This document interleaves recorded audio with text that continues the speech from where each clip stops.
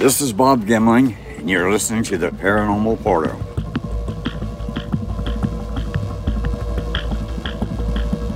It loved to turn on water, and that was the running joke. It would turn on water in empty rooms that were not occupied. Wow.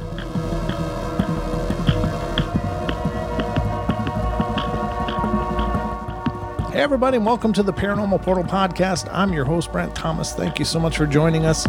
As always, we appreciate all of you out there, and thank you so much for your wonderful support. Remember, if you've got an experience and you'd like to be a guest on the show, please reach out to me. You can reach me at paranormalportalradio@gmail.com.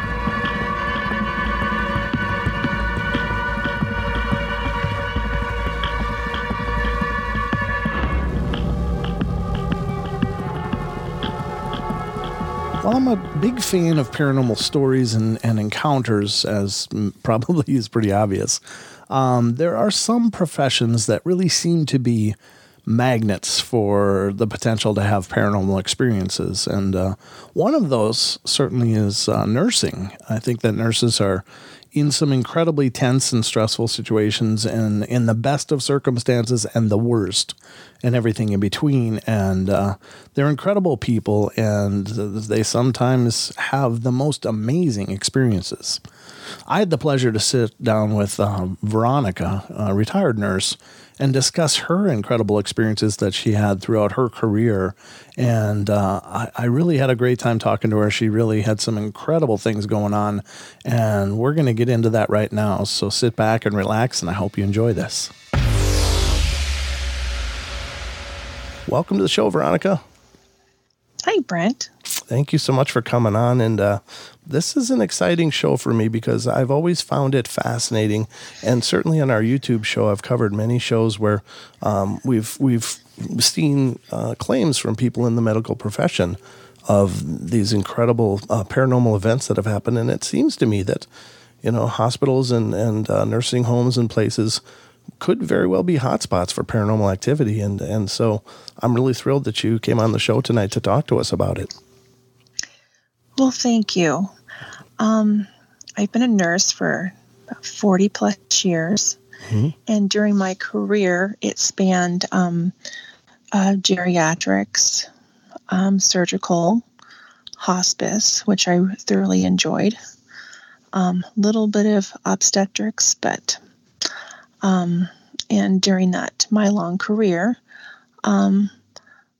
I worked a lot of night shifts during my time. It worked out with the family and stuff to work nights, and just a cumulative experiences. Just noticing that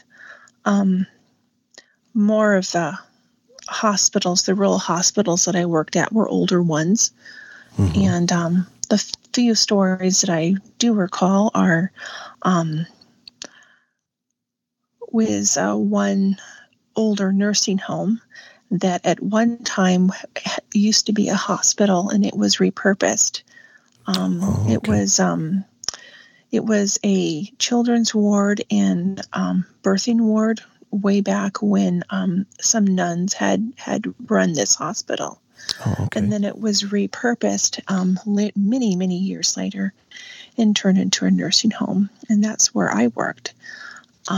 It is since no longer. I don't even know if they've knocked it down. But when I worked there, many of my patients, the CNAs and stuff, would come and tell me that so-and-so was complaining of children playing. And over my years of observing, patients would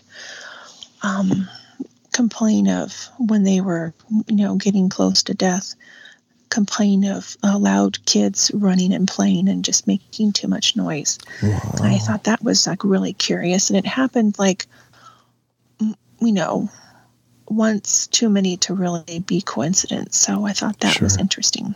Yeah, that is. And that's funny is I've actually heard that claim from other people as well. And so that's why I find that, and there seems to be something about that when people are nearing that transition, that they become more sensitive to the energies around. And I've heard the claims of people, calling the nurses and saying, "Hey, what are those kids running around? What's going on?"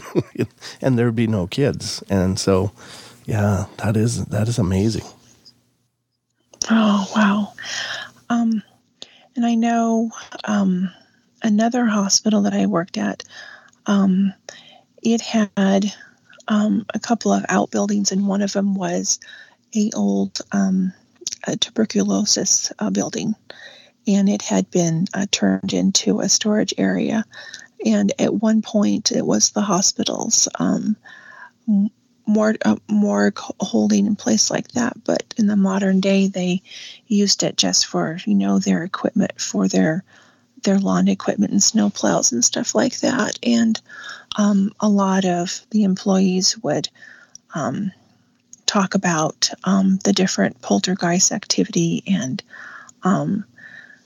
during the night times, you could be able to look across the ward from the hospital and see lights move around like someone was in there with a flashlight. And many a times the security was called. They go over there and they look around and they see no one. So that was kind of really interesting. Yeah. And that same hospital was, when I worked there, it was probably close to 100 years old. And, you would have, at that time I worked on the hospice unit, and you would, in the middle of the night, and you might hear empty rooms and just hear weird noises. People crying sometimes. And, you would just kind of say a little prayer and just put it out of your mind, and but having experiences like that was just, kind of a daily thing, and you just kind of focus on your task at hand and taking care of your current patients. That's got to be intense, though. That's a lot for anyone to have to deal with, and certainly, given what you're doing, those kind of distractions have to be kind of tough, just emotionally. Well, those are the times that we tag team, and some nights when it's a little more active, we would always leave the hall lights on, and we would always go together. We always tease each other. Who's going to go check on so-and-so? Well, come with me. I don't want to go by myself. I don't blame you. That sort of things. Yeah, that's intense. And, it seems to me that, and I've said this on the show, on our YouTube show many times, that, hospitals seem to be one of those places that, if there is an energetic place that has, maybe absorbed over time, long time through history, it absorbs anguish, it absorbs pain, it absorbs sadness, and it absorbs, happy times, like, babies coming into the world. And so with all of those incredible impressions, maybe psychic impressions or whatever, it doesn't surprise me that they have a lot of activity. Yeah, you are definitely right. And I know the one hospital that had the TB ward attached to it, for some reason, that one in my career, I remember it having more of a physical activity, to where it would maybe roll a chair at the nurse station, or turn on water. It loved to turn on water, and that was the running joke. It would turn on water in empty rooms that were not occupied. Wow. And that would happen often. That's incredible. And, that kind of activity, you just can't ignore. I mean, so for a person to have like no understanding or acceptance of the paranormal, working in some place like that would have to make you a believer. And I've always thought that the time or two when we would we would see like a ghostly apparition of a long-standing doctor in the community who had passed away. I always thought that maybe it was almost like an imprint. Sure. I don't know what you call that, Brent. It's not like, because we had, I know myself and other nurses witnessed it twice, to where this doctor, of course, being in the Midwest, very rural, occasionally doctors would, if they lived on a ranch, and a lot of them did, would come in with their cowboy hat. And he would be known for coming, to work sometimes after hours to check on his patients in his cowboy hat and his doctor's coat. Sometimes, he might have his cowboy boots on. But, years after he passed, two separate times, we actually saw him just walk right into the nurse's station, almost like a wispy apparition. Kind of, apparition of him, and you could see his face, his cowboy hat, and he just had this determined look on his face that he was going to write some orders. And we were absolutely shocked, and we just kind of got out of his way, and he just dissipated. But we're like, wow, that is incredible. And that kind of took our breath away, and we were looking at each other, and we said, "Did you see that?" And we said, "Yes, we did." Want to make sure that we weren't saying things that we weren't tired. Sure. That's called a residual haunting, by the way. Oh, is that what that's called? Yeah, there's two kinds of hauntings: intelligent and residual. And residual are just they're just moments that are just kind of recorded and replay randomly for some unknown reason. Whereas an intelligent haunt would be something that targets or at least interacts with the people there. Like, so when you say the water was turned on, that's probably not residual. That's more intelligent, because it seems to be looking for a response. But the doctor walking by may very well be residual, just an imprint of the many times that he did that. Yeah, and the way he walked in was the way that he would normally walk into the nurse stations. That makes a lot of sense. Oh, cool! Wow, that is intense, though. It really was intense, and I'll never forget that. It was, neither will my fellow coworkers that I used to work with. They will never forget that either. That was something else. That's just all kinds of experiences hitting you right in the jaw, huh? Yes.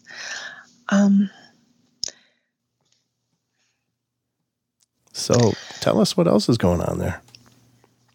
Well, just stuff I remember that my coworkers used to tell me. You get to know your fellow coworkers from other departments. Security guards, housekeeping, stuff like that. And I remember the old hospital that I used to work at in the Midwest. The security guards would tell us that there are certain units that were like really old, and they decided to shut them down when we had low census and stuff like that.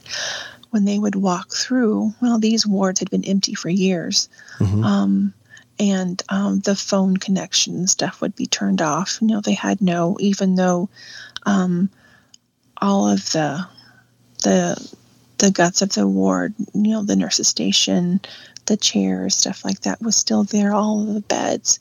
They would walk through there sometimes, and they would hear out in the dining room chairs being moved. And, they would go and investigate, because they wanted to make sure that during the wintertime, no one broke in and was making themselves at home. Call lights would go off. Sometimes the phone would ring, and, that happened so often that they would just continue to walk, and just, if they could validate that it wasn't, a physical person, that no one had broken in, they would just chalk it up as just, oh, well, it's the spooks tonight, and just continue on. Wow.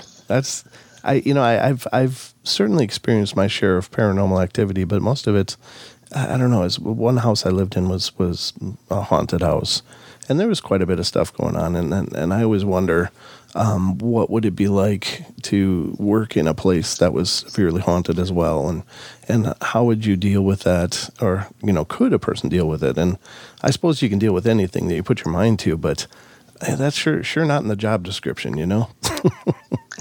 Well, and nights that it was really bad, I would just say, look, I have a job to do. Leave me alone and I'll leave you alone. Mm-hmm. That's important.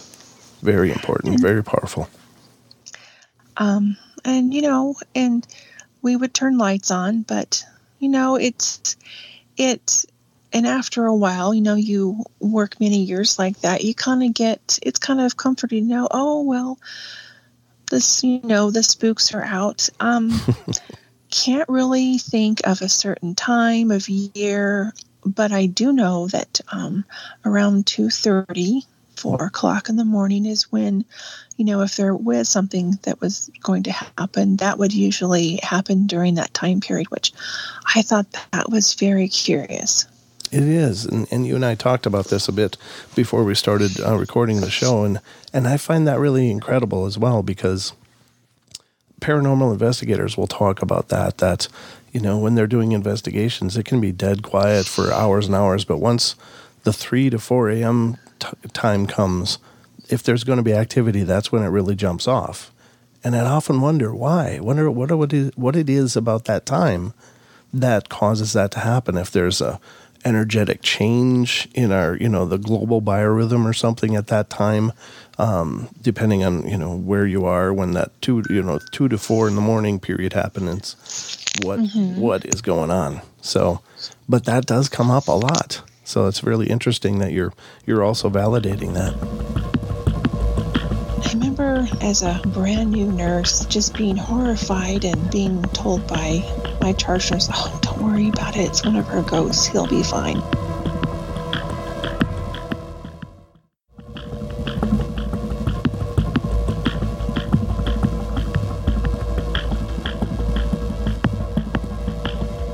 Right, and I'm trying to think of what else. Remember, it only happened once for me, but this is back when they had paper charting, and I'm paper charting, focusing on making my documentation and look up, and it's a standard old-fashioned nurse's station to where it has the countertops are higher, to where it comes to right where you're maybe above your head a little bit, and just glance up, and there's a lady standing there staring at you, and didn't hear her. She has a hospital gown on, and she just she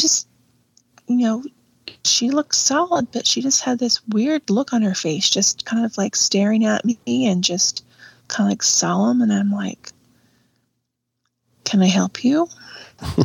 And I'm thinking through my mind, do I know her? I'm thinking, I don't recognize that patient.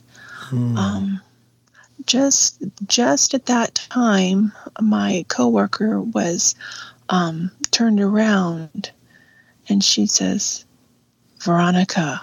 I'm like, yeah.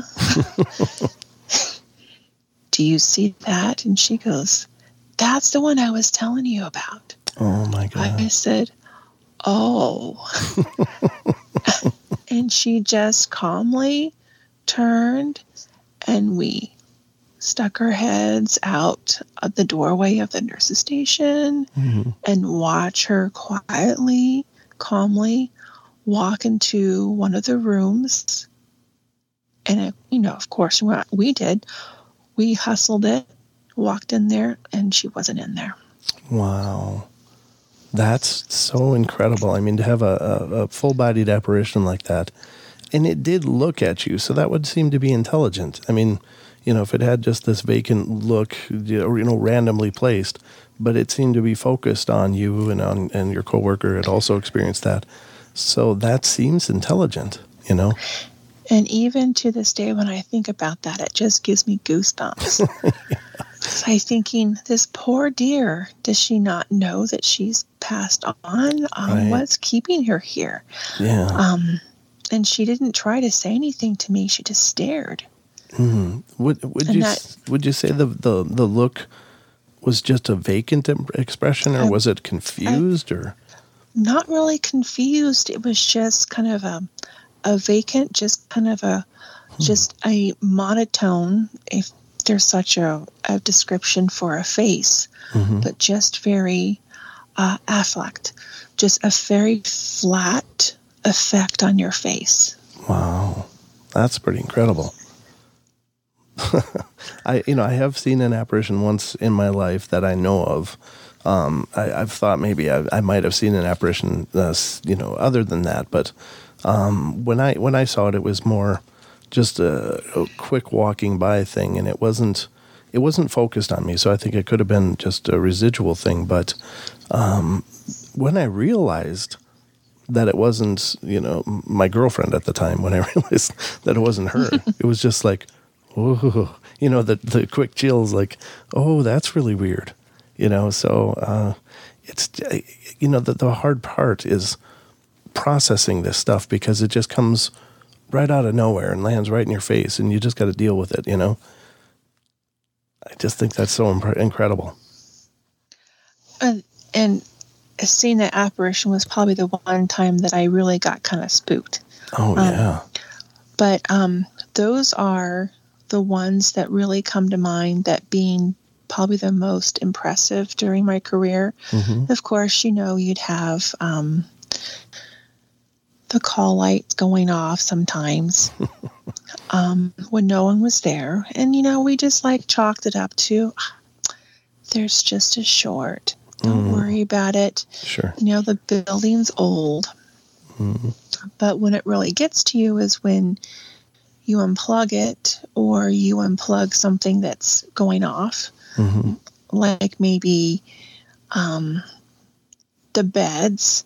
You unplug it and it still goes off. You're like, wait a minute. Yeah, that's when reality kind of leaves you for a minute, huh?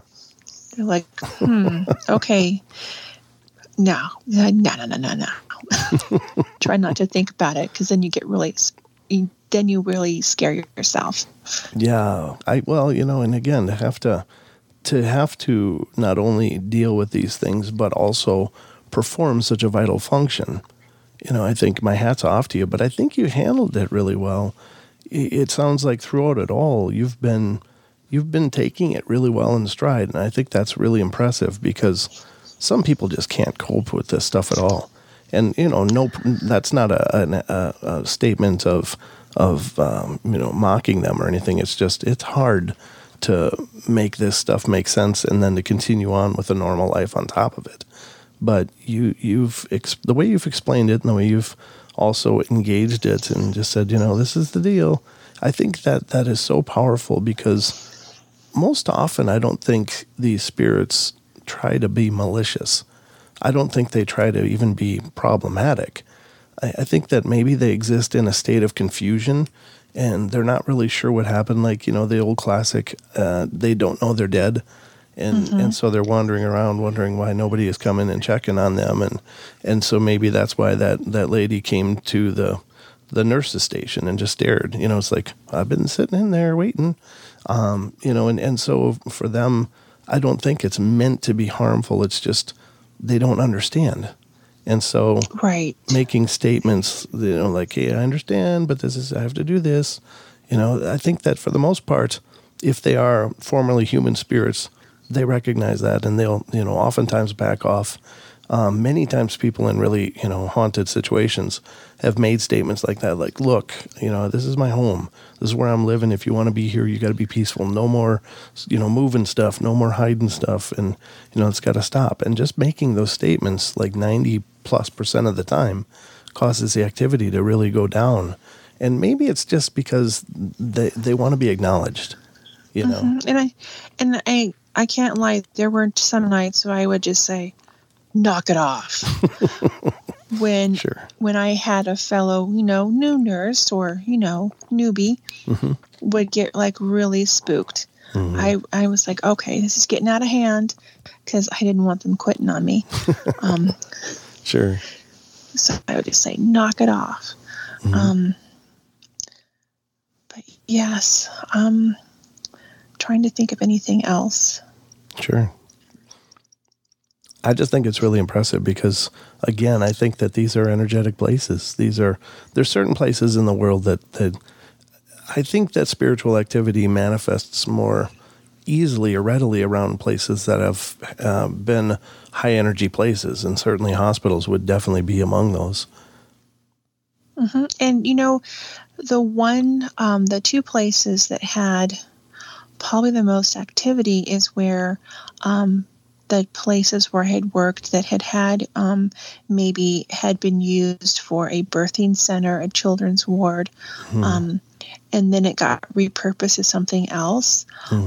The tuberculosis ward. But those areas that I noticed seemed to have more activity. And I kind of thought maybe it was because people maybe, passed away maybe too soon. And maybe they felt gypped. Right. Or maybe they didn't know. Right. No, I think that's a great hypothesis. And as you were saying that, I was thinking, that's kind of interesting because that place for a while brought life into the world. It was like bringing life into the world. And then it was helping, easing the passing as these people would pass. And so, with all the coming and going, maybe that's a natural portal of, a spiritual portal because life began there and life ended there, over years and years and years. And so maybe that makes it a perfect storm, for lack of a better term, for, ghostly activity. Yeah, that sounds like a really good hypothesis. Yeah. Yeah, I mean, it's anybody's guess, of course. I can't claim to know this stuff, but nobody really knows. But Heavens, Betsy, no. I know one of the hospitals that I worked at, one of my first posts was so old it was built in the 1930s that it's actually been torn down. Oh, wow. And they built a new hospital over top of it. And that one, I remember you would walk down. It had a very open, very modern floor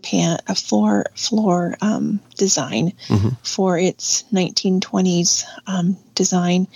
I remember as a brand new nurse, just being horrified and being told by my charge nurse, "Oh, don't worry about it. It's one of our ghosts. He'll be fine." But it was dead of winter, and I looked out there, and there was lots of big open picture windows, and I could see this guy in a hospital gown with an IV pole, smoking a cigarette, and I thought, "Good God, it is winter. How did you get out?" And I'm walking down there, and she says, "Oh, sweetie, do you see him?" "Oh, that's just Mr. I forget now what they called him. That's sure. Mr. So-and-so. He's all right." And, I would see him every now and then, but the funny thing is, as you walk closer to him down the hall, he would disappear. Oh. But if you looked towards the end of the hall, and you would see him out there just smoking. Wow, that's intense. And it's, it just goes to show you guys have got nerves of steel because, that's just so-and-so. I mean, it's neat that you can reach that state. Like I've never, as I mentioned, I lived in a haunted house, and it never really bothered me for the most part because I never really felt it was dark or it was dangerous. It was just there. And I think in this case, most of those impressions are just there. And maybe they're not the complete people. Maybe they're just a part of the people, that were impressed onto that building through the years. And so they're just an echo of time or something. But even if they are, I don't think they mean any harm. I just think that they're there, No, I've never felt intimidated or scared. Maybe a little kind of bewildered and caught off guard by that one gal standing in front of me. But I've always felt very protective towards my current patients. And I've never had any problems, but I've always thought if I ever did, that would be fighting words, and I would have words. Okay. Yeah. Exactly.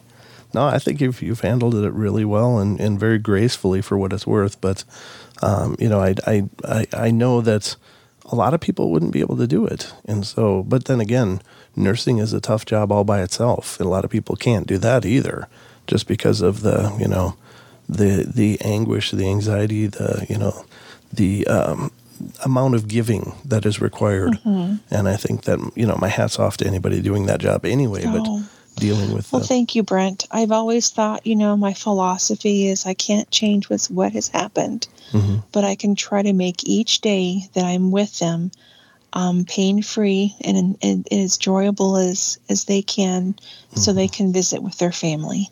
Oh, that's nice. That's really good. Yeah, you've got a good spirit. I think that's incredible. And, I'm just thrilled that you came on the show to share all of this. Is there anything else you wanted to discuss tonight? This would be in the same building that when I first started my career, with that guy that sat with smoking the cigarette. Mm-hmm.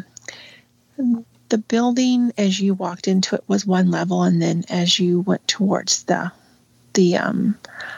two longer wings, it became like a second story. Oh, okay. I remember one time being there in a patient's room and doing, patient care, and it was probably in the wee hours, probably like 3 or 4.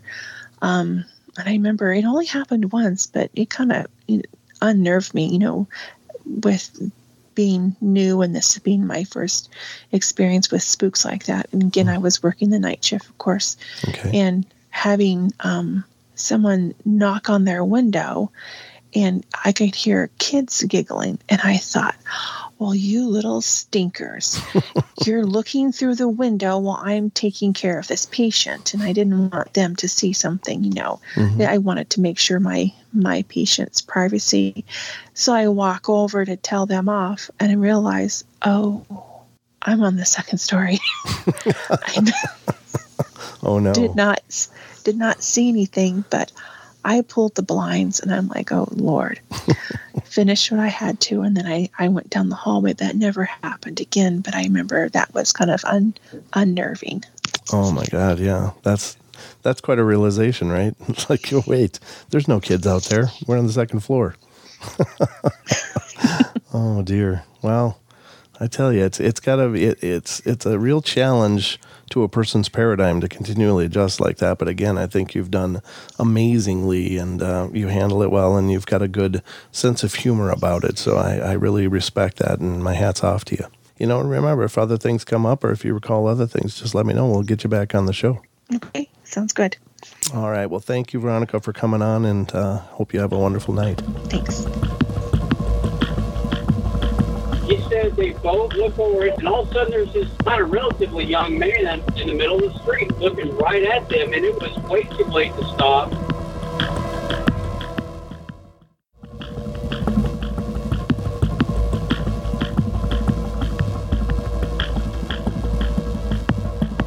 One of the big highlights of doing a show like this is the opportunity to hear from experiencers in their own words, what they've seen, heard, been through, come face to face with, etc. And I find these stories so incredible because everybody tells their experience in a unique manner, and everybody sees things differently as well.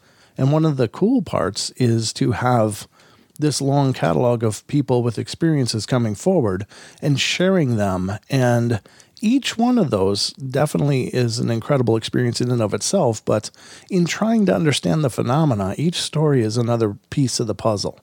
And I find that because people are unique in the way that they both observe and experience things and how they relate those experiences, what they found memorable, what they found worth mentioning is unique to each person. And so everybody puts a new piece of the puzzle in as they're telling their stories. And for me, it helps me quite a bit to get my head around what it is that we're dealing with, because that's a big part of the journey for me, is I want to understand this. And so getting the emails is awesome. And please, any of you out there who have experiences, please feel free to submit them to email. If you don't want to be interviewed in person on the show, I love to see your emails, and I can certainly read them for you. But the following is an email that I received from a gentleman named Gabe, who's a trucker, and he's got some pretty incredible things to discuss with us. So let's get into that right now. This email is entitled Native American Shadow Terror, and it's coming from Gabe, as I mentioned. But my good friend and his dad lived in an older apartment complex in the late 90s in what is now a newer development called Brick Row in Richardson, Texas. My friend dropped out in the 9th grade and pretty much chilled at home for a couple of years trying to figure out his next step in life. I would sometimes skip school and walk to a couple blocks to his apartment and hang out and smoke some weed and pass the time till school let out. I remember stopping by one morning and he told me of a bizarre incident he had the previous day. He had a dream, and in his dream he was sleeping upstairs in his room and was awakened by a knock at the front door. So he went downstairs and asked who it was. Receiving no response, he looked through the peephole and saw a man. The guy says, "I'm having car trouble, and can I use your phone?" Well, my friend said sorry, but no, and started to go back upstairs. Just then he heard the knock again. So again, he says, "Who is it?" As he looks through the peephole, the guy is still there. So my friend has a change of heart and opens the door. To his shock, as soon as the door opens, the man is no longer standing there, and in his place is a large, dark shadow that immediately busts through the threshold and begins attacking and choking my friend. At that moment, my buddy wakes up in his room upstairs. The strange dream is over, yet the shadow is not gone and is hovering over him and choking him. My friend says at this point, he knows he's awake and is being strangled by the entity from his night terror. He said it was so real that he feared for his life and just struggled until this thing was gone. He felt uncomfortable sleeping upstairs after that, but eventually forced himself to. For a while after this, when trying to sleep, he said it felt like something was in his room, in the shadows, just watching. He would recognize it out loud and tell it wasn't welcomed. And he never had this happen again. And about 3 years later, his father and him moved to Austin, Texas, rather. Fast forward 4 years later, I had a couple other good friends from high school that became roommates at this same location. All of us would hang out at that house and party. The two guys didn't know about this incident that happened to my buddy a few years prior. I noticed an odd, creepy feel to the upstairs area the few times I went up there, like oppressive and watching. The guy whose room was up there rarely slept in there. One day he told me of an incident. He was laying in bed about to crash, and out of nowhere, there's this dark shadow mass on top of him, strangling him.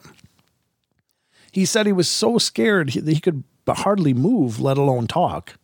And he said the first thing that came to his mind was to call out audibly the name of Jesus Christ. It took a lot of effort, but eventually did murmur Jesus Christ, and just like that, this thing wasn't there any longer. Gone. As soon as I heard the story, my mind automatically connected the two incidents, and as I processed the facts of both, I had a eureka moment. The shadow was the same. The setting of the apartment complex was the same, just two different buildings in that same property.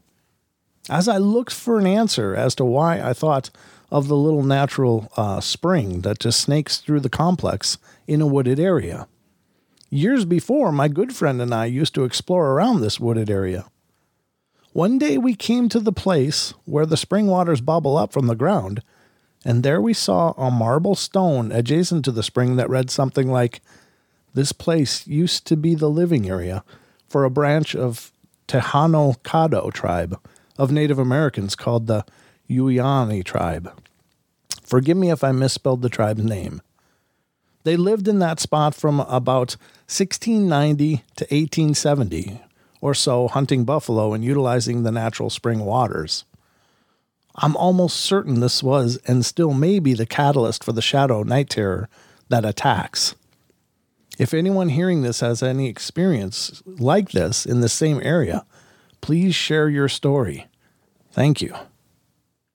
And he says, please, if you feel there's a place for it in the show, I really enjoy your show and the podcast, and it helps me pass the time while I work.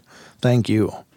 Well, thank you, Gabe. First of all, I really appreciate it. And again, I love these emails. I love these experiences. And I think it's very compelling. Of course, you know, if there is a Native American tie to this land, then there wasn't buildings before in that spot. It just used to be their sacred land. So it could just be an entity that's still hanging around there, maybe guarding it, maybe just stuck or for whatever reason. But at any rate, it's just a fascinating story. But this isn't where my story of Gabe ends, ladies and gentlemen.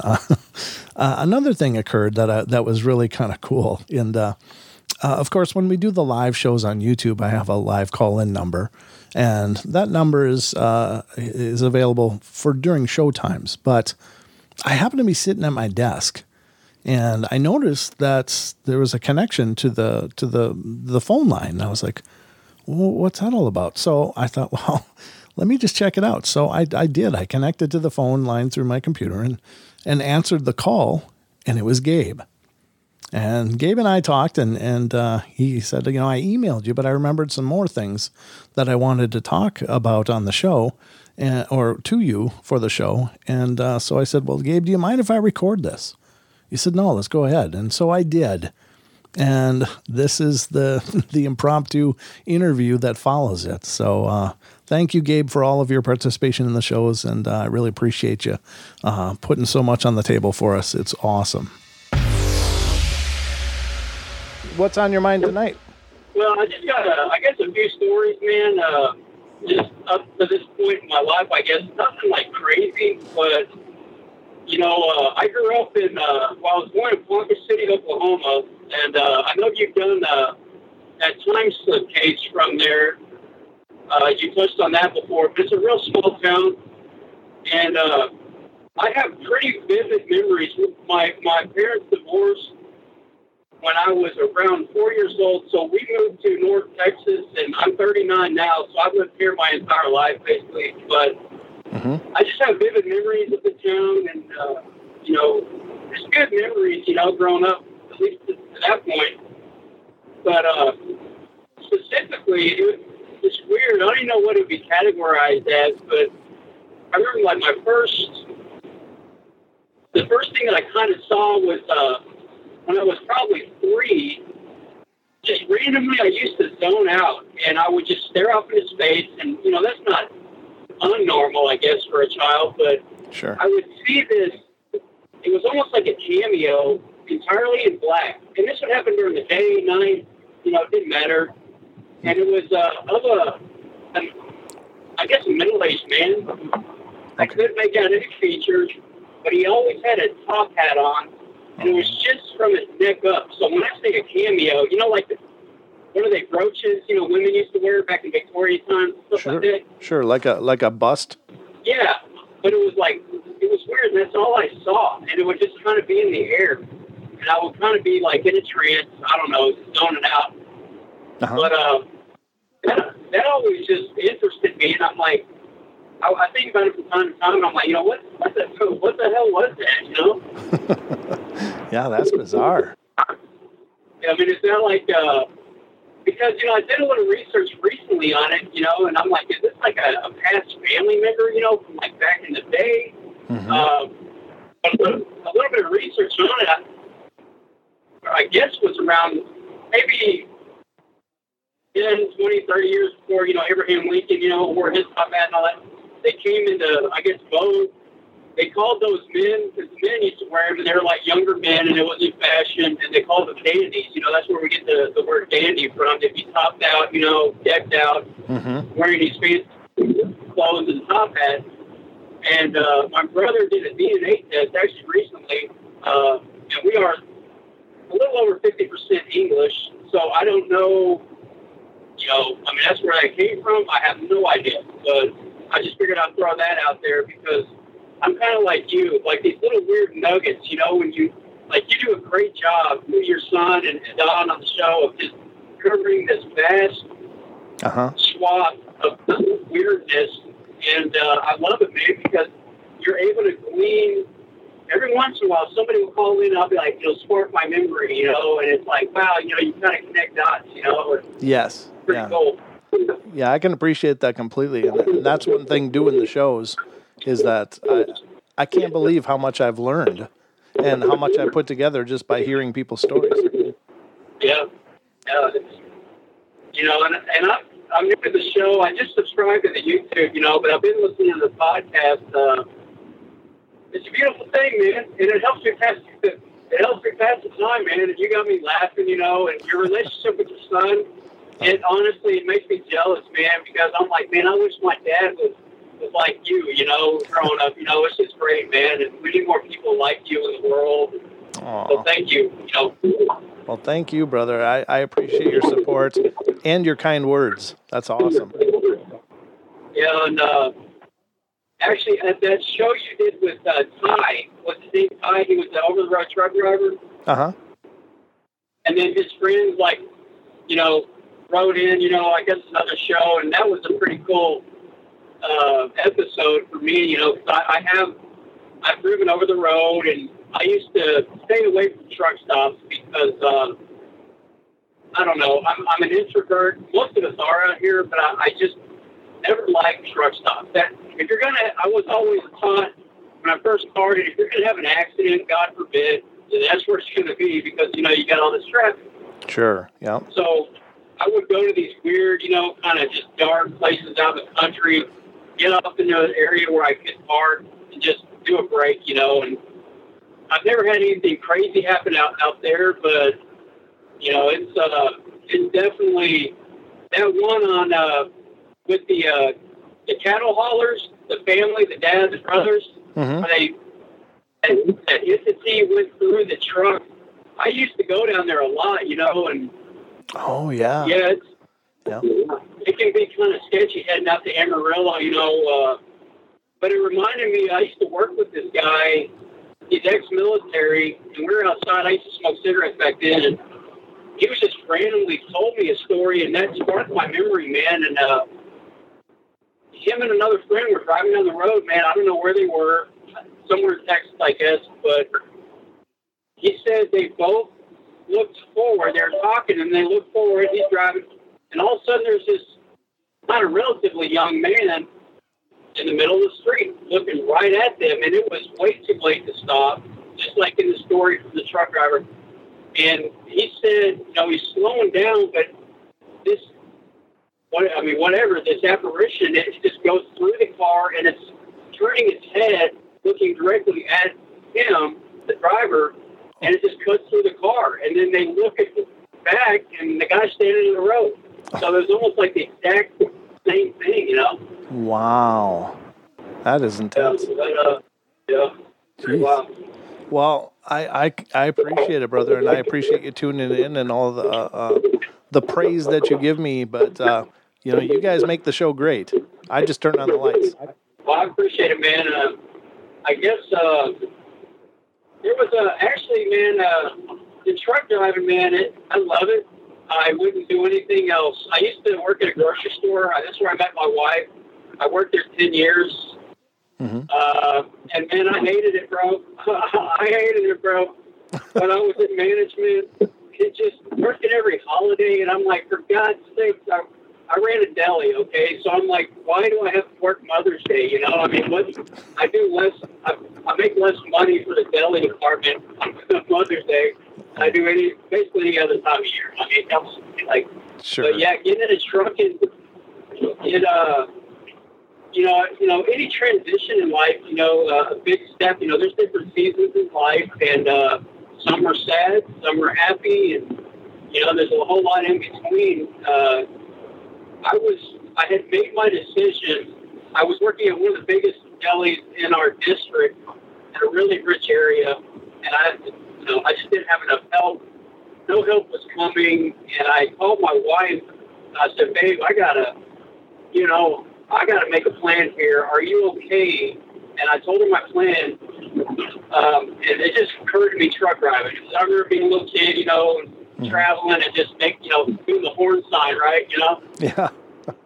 For the truck drivers, and that's the only thing that I could come up with, and but she was supportive, and thank God for that. Her stepdad in New York, she's from New York, does the same thing I do. He's home. I'm home daily. He's home daily, but so she's familiar with it. But leading up to, I put in my 2 weeks notice.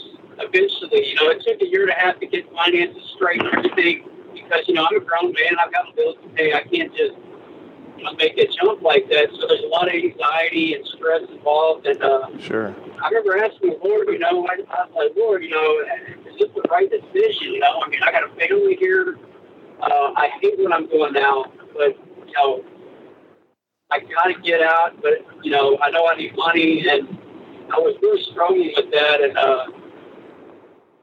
one night, man, I woke up. I had a dream, and it was weird, man. Like, my grandfather died when I was 13. When I was 6 or 7, we had gone back up to Oklahoma to visit him in Tulsa. He had a machine shop in downtown Tulsa. He did a lot of stuff. He was a watch dealer. He had fancy watches, gold. And he would come to Dallas twice a year, and that's when we would see him.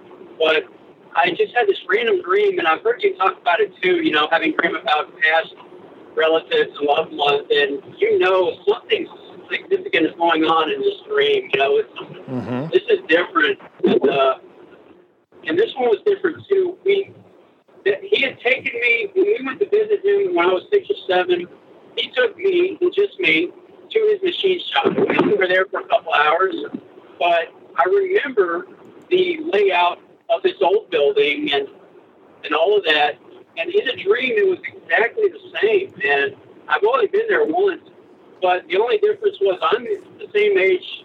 Well, going back a few years, I was 34 or 35. Mm-hmm. But he's standing right in front of me, and he looks the same, except he looked like he was kind of glowing. He was healthy, and he was just smiling. And he was about a foot from me.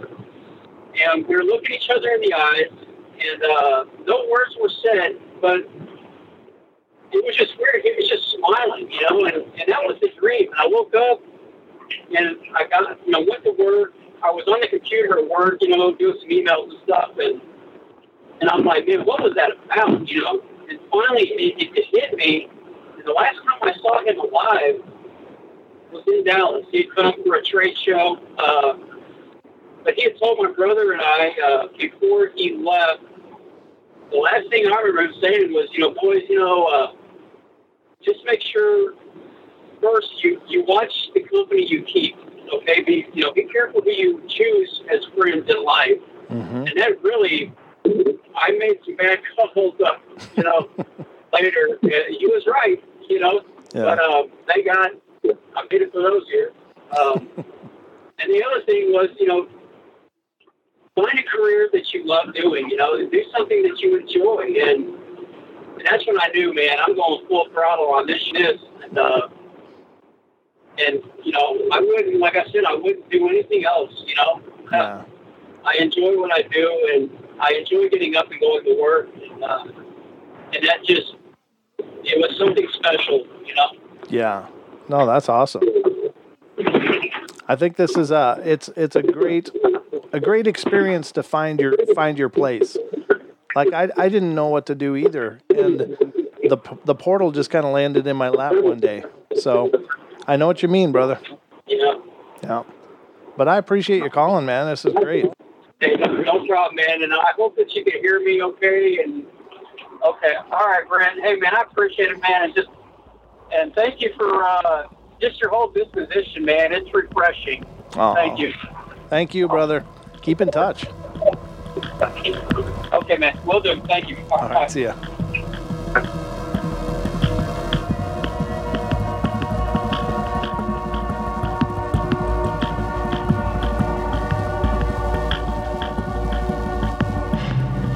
All right, guys, thank you so much for joining us here on tonight's show. I hope you guys enjoyed it. Please feel free to follow us on Facebook, facebook.com/paranormalportalradio, as well as finding us on Twitter. We're on Twitter at Paranormal Portal, Portl.